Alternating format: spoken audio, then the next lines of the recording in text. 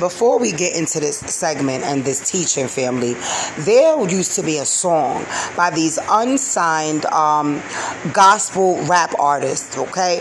And I'm going to spit a few bars of their lyric for you, and I think it is so perfect, okay, for this segment.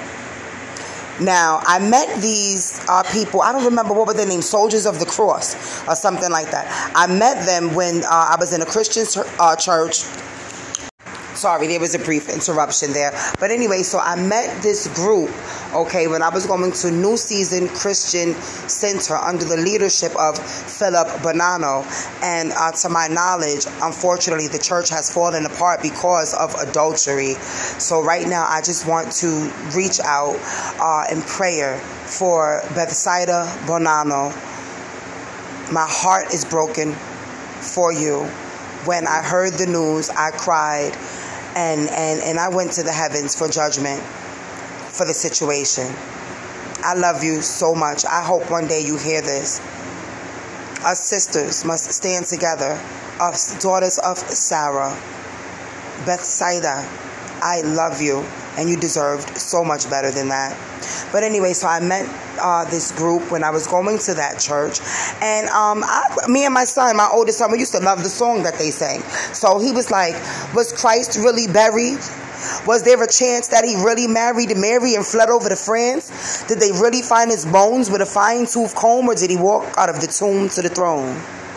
Was he God? Was he not? Was he alive when they dropped him in the tomb? Did he swoon? Was he moved?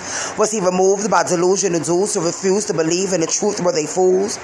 Or were the disciples hallucinating? Was the truth evaded because they wanted to boost his ratings? Or did the Catholic Church and the Vatican work to keep in a bag of dirt under the rug? And there were some more bars after that, and then here's the answer, okay, that they answered. They said, yes, he did arrive. Yes, he was alive. No, he never married, never had any wives. Yes, he did rise days after he died. What can I say? Yes, he is God. Rewind. Who was he? Yeah, okay, that leads us right into this next segment on the divinity and the carnation of Jesus Christ and or Yahushua HaMashiach after this praise break. Hallelujah.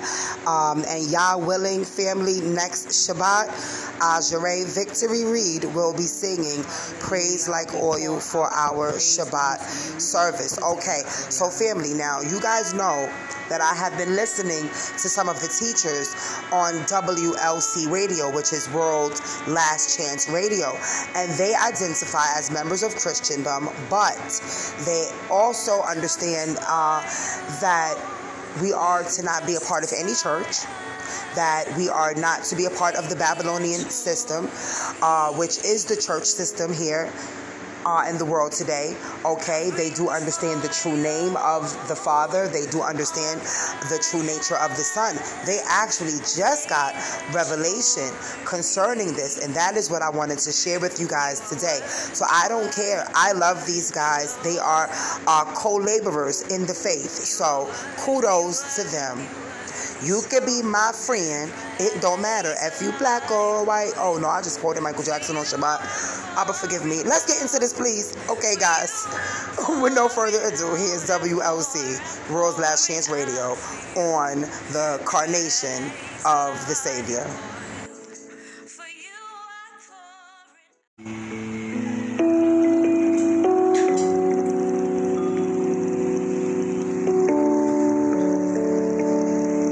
Hallelujah. We pour out our praise unto you today, Abba Yah.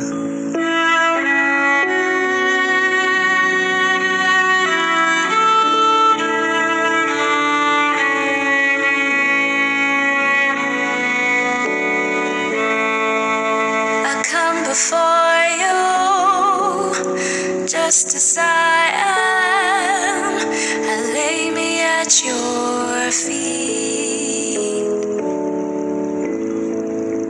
I bring before you all that I have. I lay it at your feet. You are worthy, worthy, worthy, Lord.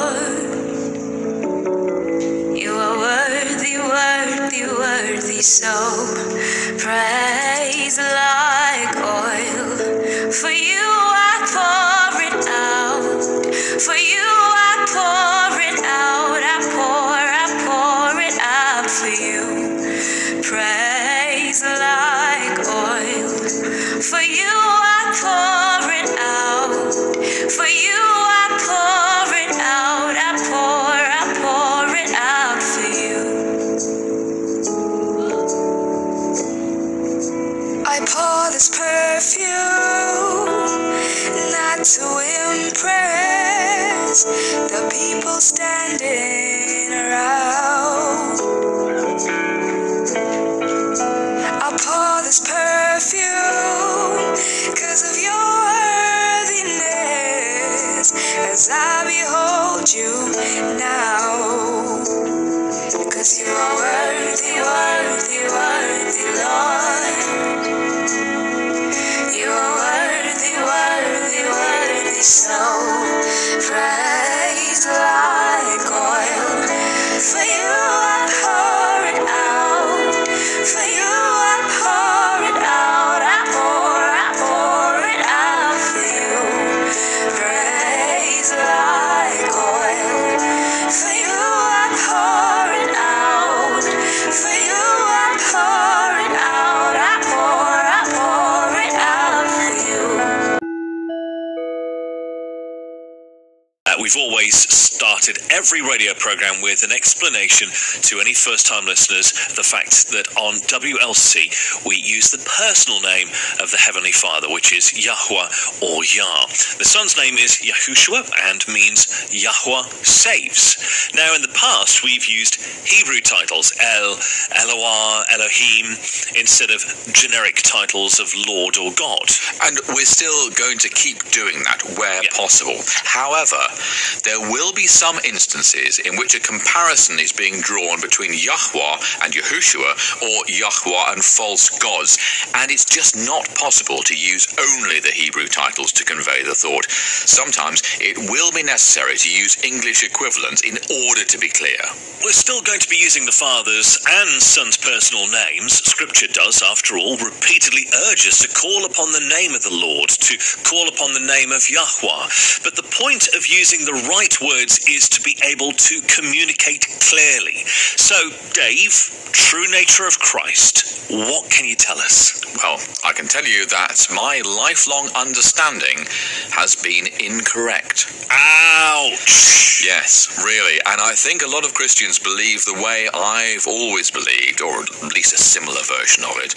So let's start with what I used to believe. First, I was raised to believe in a triune Godhead with a God the Father, God the Son, and God the Holy Spirit.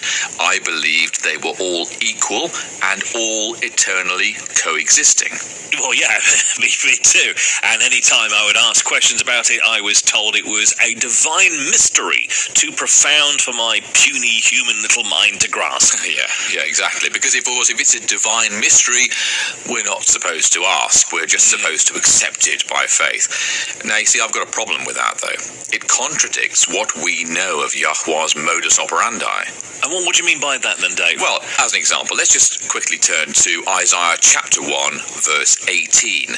Here, Yahweh is giving a promise, and he does it in the context of providing the believer with whatever evidence is necessary in order for the individual to understand. Could you just go ahead and read that for us once you've got it, please? Well, I've got it on my screen right here, and it says Isaiah 1:18. It says, "Come now, and let us reason together, saith Yahweh. Though your sins be as scarlet, they shall be as white as snow. Though they be red like crimson, they shall be as wool." Yah wants us to be able to comprehend eternal truths. He wants us to have a clear understanding of the science of salvation. So he is willing to provide all the proofs necessary in order to convict the heart. Mysticism is not heavenly truth. It's simply the way Satan obfuscates the truth. Now, to understand the true nature of Christ, we have to understand that there is no such thing as a triune Godhead. That comes from ancient paganism. You see, I remember when I was first studying this out, I was quite shocked. I mean, after all, we've got 1 John chapter 5, verses 7 and 8 saying, quote, "There are three that bear record in heaven, the Father, the Word, and the Holy Ghost. And these three are one. And there are three that bear witness in earth, the Spirit, and the water, and the blood. And these three agree in one." Now, how could you argue with that? It's what the Bible says, Dave. And then? Well, and then I learned that those verses don't exist in the most ancient manuscripts. In fact, they were added 1,000 years later in the 11th century. Yeah, absolutely right. Incredible, isn't it? Centuries after the heresy of a Trinity had become absorbed into Christian doctrine. Now, for those joining us for the first time, hearing this for the first time, we've got more information on our website dealing this absorption of pagan doctrine into Christianity. You can look for the article, "Is the Trinity Biblical?" We've also got some radio programs dedicated to the topic as well. Just go to worldslastchance.com and click on the WLC radio icon to listen to past radio episodes. In brief, though, Scripture says that there is only one true God, and that is Yahweh Elohim. Deuteronomy, now that's an interesting book. A lot of chapters are taken up with admonishments Moses gave the Israelites at the end of the wilderness wandering, just before his death and their entrance into Canaan. Deuteronomy chapter 6 reveals the true nature of the one true God. Miles, could you turn there for us, please, and start with verse 1. This is an important admonishment. "Now these are the commandments, the statutes, and the judgments, which Yahweh your God commanded to teach you, that ye might do them in the land whither ye go to possess it." So he's saying, remember this, it's important, don't forget it. Now, the very first thing they were to remember was the fact that there is only one true God, and that is Yahweh. Just read verse 4. "Hear, O Israel, Yahweh our God, Yahweh is one." He's not 1/3 of some mystical triune partnership. He is one. One, yeah. Now, at WLC, we've known this a while. What we haven't known is that there has been a holdover doctrine that we've been clinging to, and that is the doctrine of a pre-incarnate Christ. That's a leftover from the Trinity doctrine, isn't it? Yes. Now, think about it. The Trinity consists of God the Father, God the Son, and God the Holy Ghost, right? Right. And what are they? Well, partners. One would say equal partners. Yes, and as equal partners, they're equally eternal and equally coexisting, correct? Okay, I'm beginning to get it out. So, we know from Scripture that Yahweh is eternal and self-existent. Okay. I like Paul's description to Timothy in 1 Timothy chapter 6. In describing Yah, he said, quote, "Who only hath immortality, dwelling in the light which no man can approach unto, whom no man hath seen, nor can see, to whom be honour and power everlasting."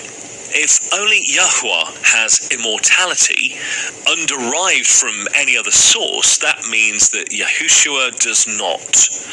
I can see how an eternally coexisting God the Father and God the Son would lead to the assumption of a pre-incarnate Christ. I mean, to be consistent, he'd have to be, wouldn't he? Yes, of course. And yet, that's not what Scripture teaches. Yahushua was 100% fully human. Now, I'm just going to repeat that. For those who may think they misheard it, let it sink in. Yahushua was 100% fully and completely human. He was the only begotten Son of God. He was not created, he was begotten, but he was human. He came into existence exactly as Scripture says he did. Here, just have a look on this and read Luke chapter 1, verse 35. This here is Gabriel explaining it all to Mary. "The Holy Spirit will come upon you, and the power of the highest will overshadow you. Therefore also that Holy One who is to be born will be called the Son of God." That is when he came into existence, not before. Once you remove the presumption of an eternally coexisting triune Godhead and take Scripture just as it reads, you see that there is not a single passage in the Bible that teaches either the pre-existence of Christ or that presents him as divine. You know, I always found it interesting, Dave, that Yahushua's favourite way of referring to himself was as the Son of Man. He would have been justified in referring to himself as Yah's only begotten Son. He could have called himself Prince of God or even Messiah, but he didn't. He always referred to himself as the Son of Man. Yes, it's an interesting phrase, isn't it? It is, isn't it? In fact, I did some digging into this. Oh, yeah. In the Gospels, Yahushua is quoted as calling himself the Son of Man. You ready? 44 times. Wow. That's a lot. I know, in 4 little Gospels. Yeah. It is an interesting phrase, and it's also one that we don't use today. No, but it was a commonly used expression in Aramaic. It meant simply a human being. So every time Yahushua called himself the Son of Man, he was calling himself human being. Exactly. And again, he wasn't created, but he was begotten. The word begotten is used 13 times in the New Testament. Of those instances, 8 times the word is used in direct reference to Yahushua being the only begotten Son of Yah. So, what does it mean for the Saviour to be fully human? What does that look like in reality? It means that he had no inherited tendencies to sin. For example, people whose parents are alcoholics are much more likely to become alcoholics themselves, even if they were adopted as babies and raised in a completely different environment. Well, Yahweh was Yahushua's father. Therefore, Yahushua had no inherited tendencies to sin. Now, see, I always thought he did. No, that wasn't the purpose of his birth. Just turn over there to Romans chapter 5, because there's a passage there that explains this. Yahushua was the second Adam. He was born to conquer where the first Adam failed, as a human. He was to live a perfect life, and then, after his death, his righteousness could be imputed to us. Okay, let's read verses 12 to 19 of Romans chapter 5. Paul here explains this beautifully. Therefore, just as through one man sin entered the world, and death through sin, and thus death spread to all men, because all sinned. For until the law, sin was in the world, but sin is not imputed when there is no law. Nevertheless, death reigned from Adam to Moses, even over those who had not sinned according to the likeness of the transgression of Adam, who is a type of him who was to come. But the free gift is not like the offence. For if by the one man's offence many died, much more the grace of God and the gift by the grace of the one man, Jesus Christ, abounded to many. And the gift is not like that which came through the one who sinned. For the judgment which came from one offence resulted in condemnation, but the free gift which came from many offences resulted in justification. For if by the one man's offence death reigned through the one, much more those who receive abundance of grace and of the gift of righteousness will reign in life through the one, Jesus Christ. Therefore, as through one man's offence, judgment came to all men, resulting in condemnation. Even so, through one man's righteous act, the free gift came to all men, resulting in justification of life. For as by one man's disobedience, many were made sinners, so also by one man's obedience, many will be made righteous. This is why the Messiah had to be fully human. Any percentage of divinity, and it wouldn't be fair. He wasn't wholly human and wholly divine. He wasn't divine at all. He was completely, totally human. And that's what makes his victory so complete. And because he lived a holy, sinless life, Yahweh could raise him from the dead. Yes, the wages of sin is death. But what is the gift of Yah? Eternal life through Yahushua our Lord. Exactly. In other words, because Yahushua succeeded where the first Adam fell, Yahweh can now declare righteous all those who, by faith, claim the merits of Yahushua's blood. Amen. Stay tuned, folks. When we return, Dave's going to tell us about where this heresy originated. I I think you'll be quite surprised. We'll be right back.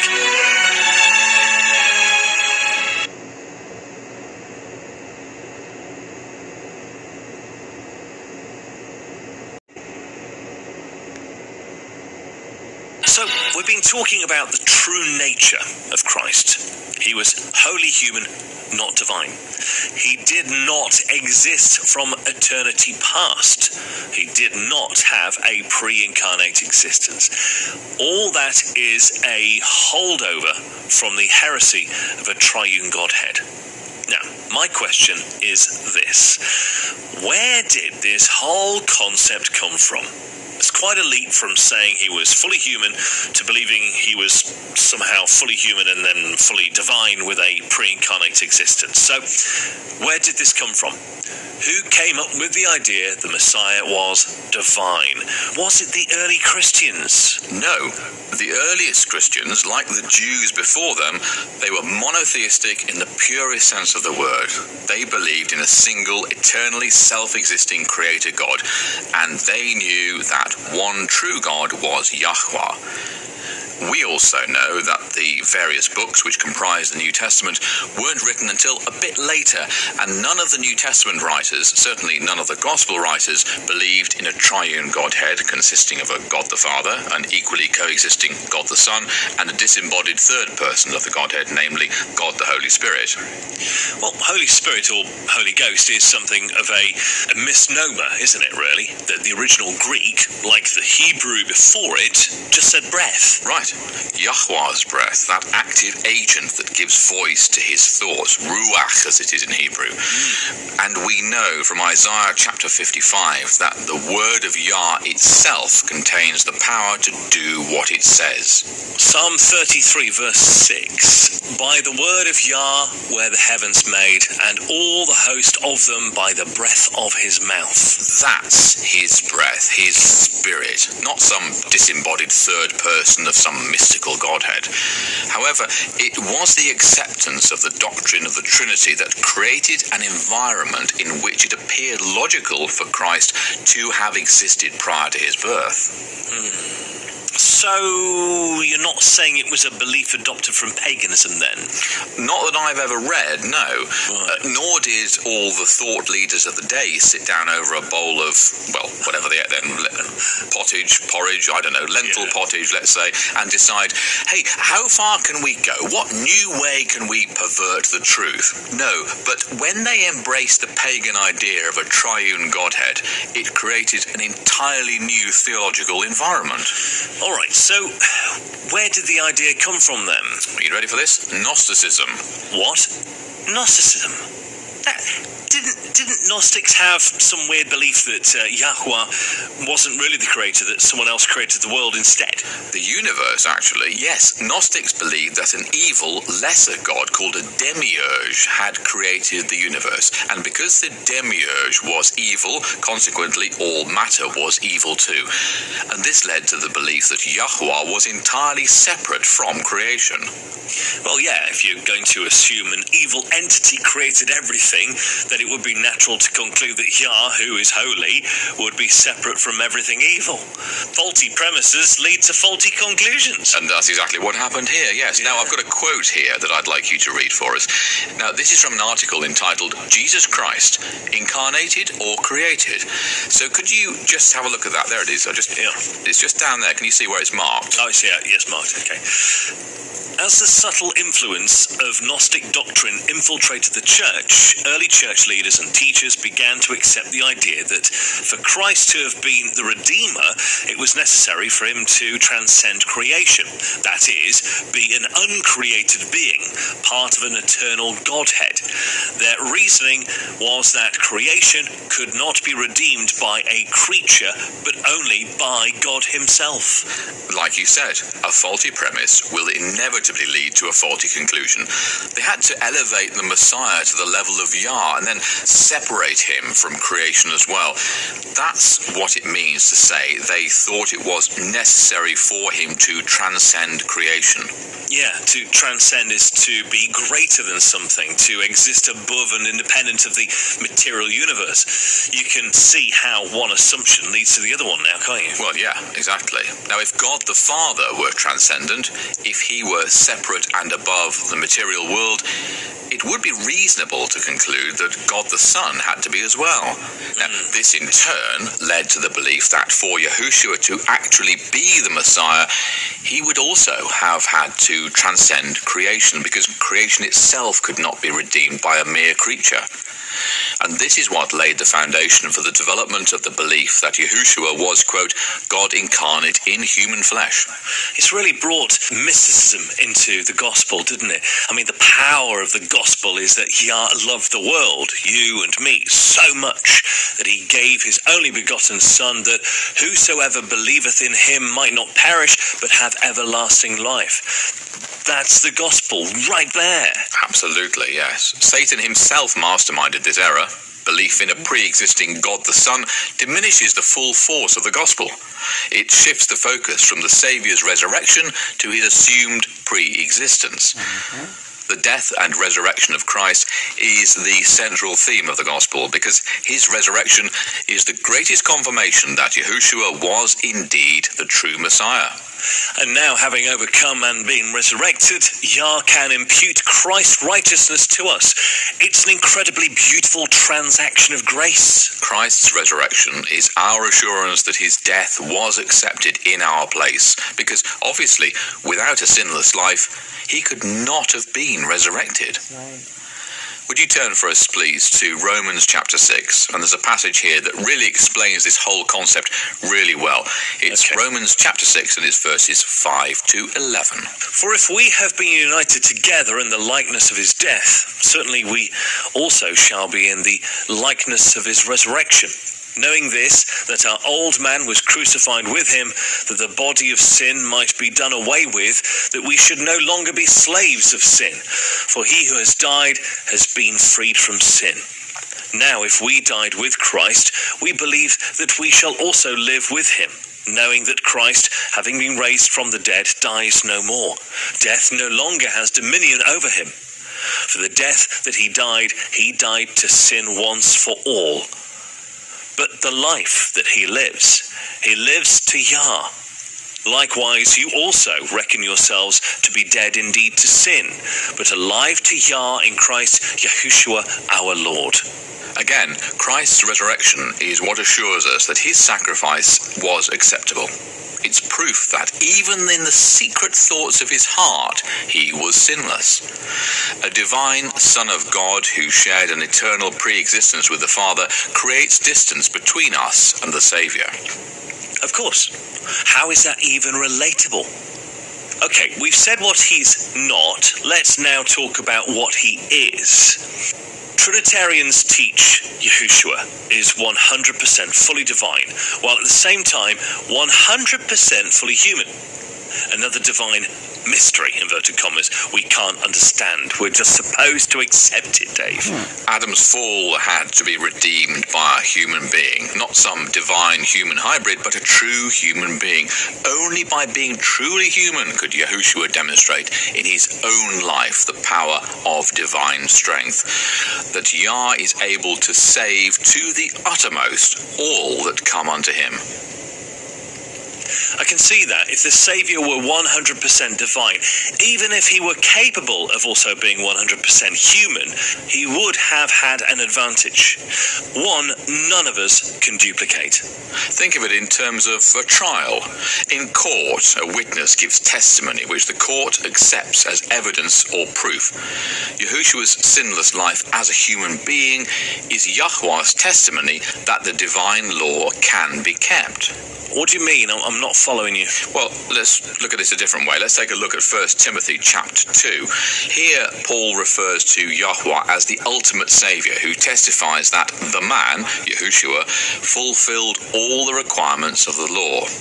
Now you've got it there, haven't you? So could you just read verses 3 to 6, please? All right. 1 Timothy chapter 2 verses 3 to 6 says, "For this is good and acceptable in the sight of God our Saviour, who will have all men to be saved and to come unto the knowledge of the truth.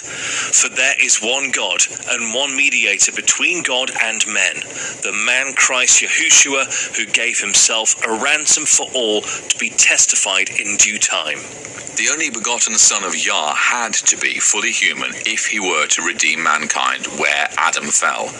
He had to be fully human for Yahweh to testify that his sacrifice was sufficient.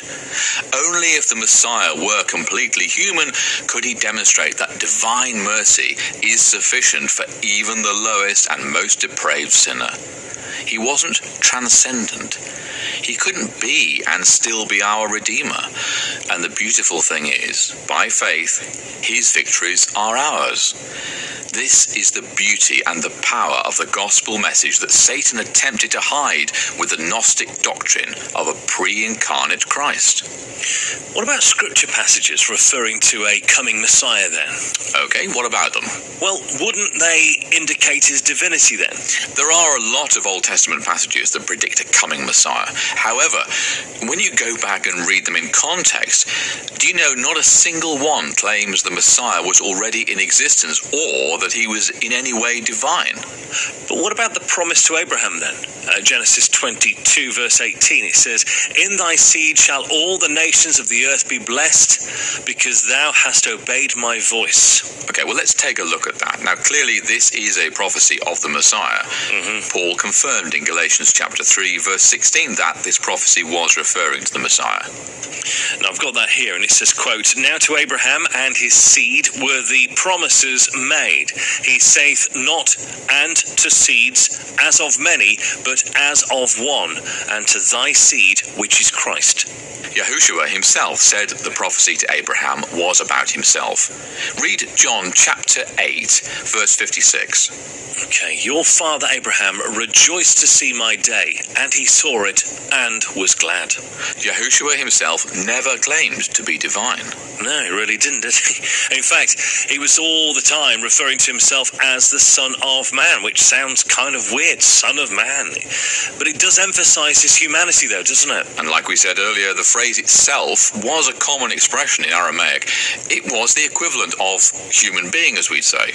Yeah, so every time he referred to himself as the Son of Man, he really was underscoring that he was human, wasn't he? Exactly.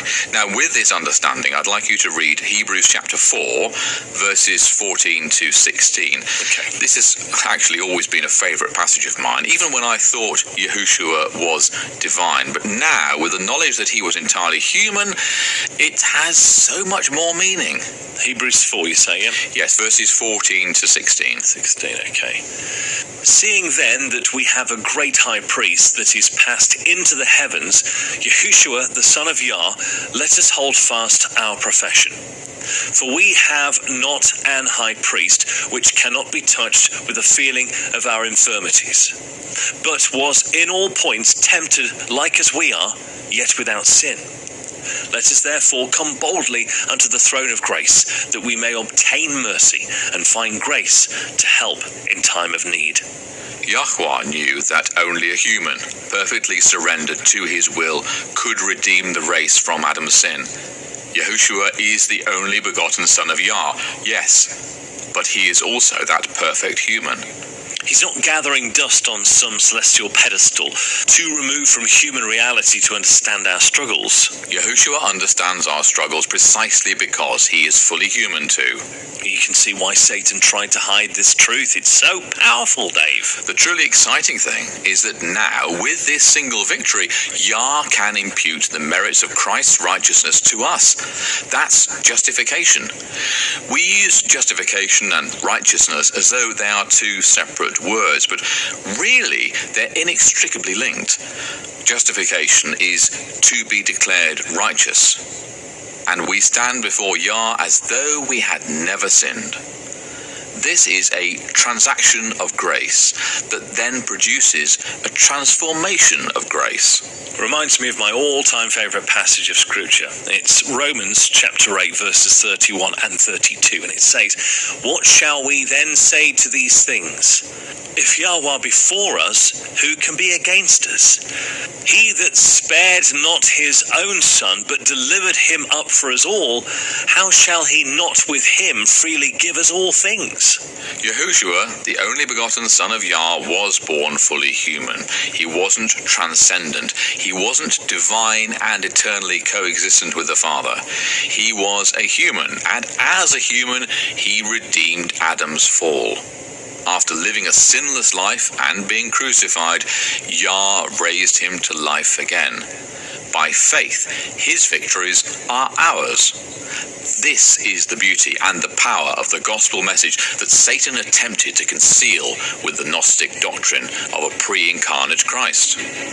Stay tuned, folks. Our Daily Mailbag is next, and we've got an interesting question that kind of tangentially goes along with our topic today. You'll see. We'll be right back. You are listening to World's Last Chance Radio on WBCQ at 9330 kilohertz on the 31 meter band. World's Last Chance Radio, preparing a people for the Saviour's soon return. The most powerful principle in Scripture is also the least known. However, this principle is the key to accessing limitless divine power. If you missed this episode on WLC Radio, it's not too late. Just go to our website, worldslastchance.com, and click on the WLC Radio icon. Look for the program entitled Learn How to Access Divine Power. You can also listen to it on YouTube. Mateo Silva Torres from Chile sent us a question. Hey, did you know the oldest mummy ever found is not Egyptian, it's Chilean? Really? Yes. No, I can honestly say, Miles, hand on heart, I did not know that. Yeah, apparently so. Egyptians saved mummification for just their most important people. But the...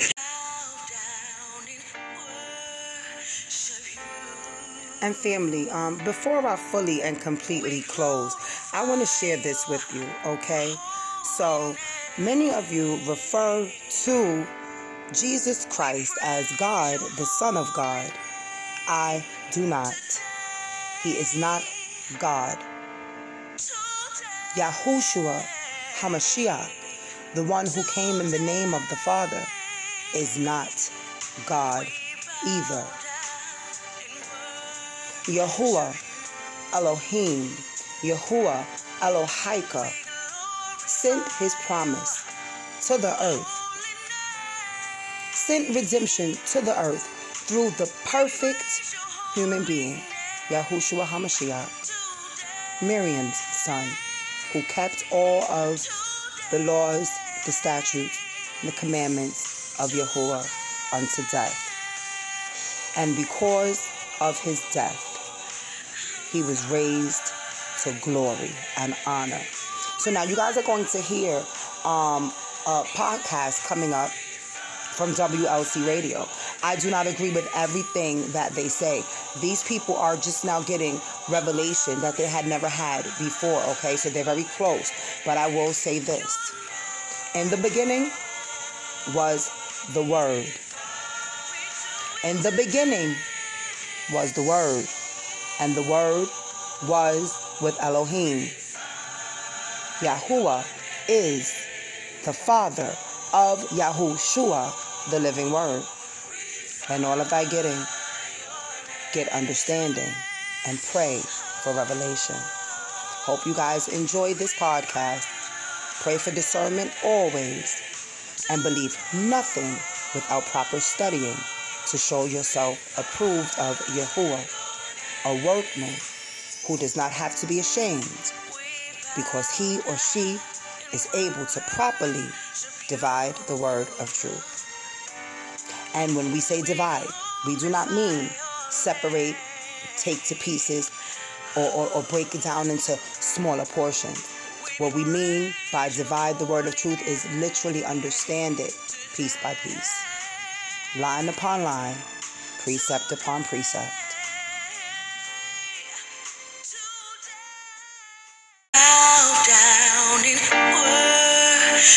you. We glorify your holy name. We praise your holy name today. Today,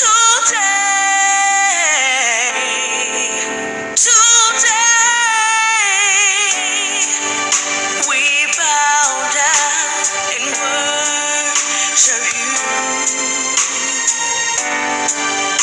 We glorify your holy name. We praise your holy name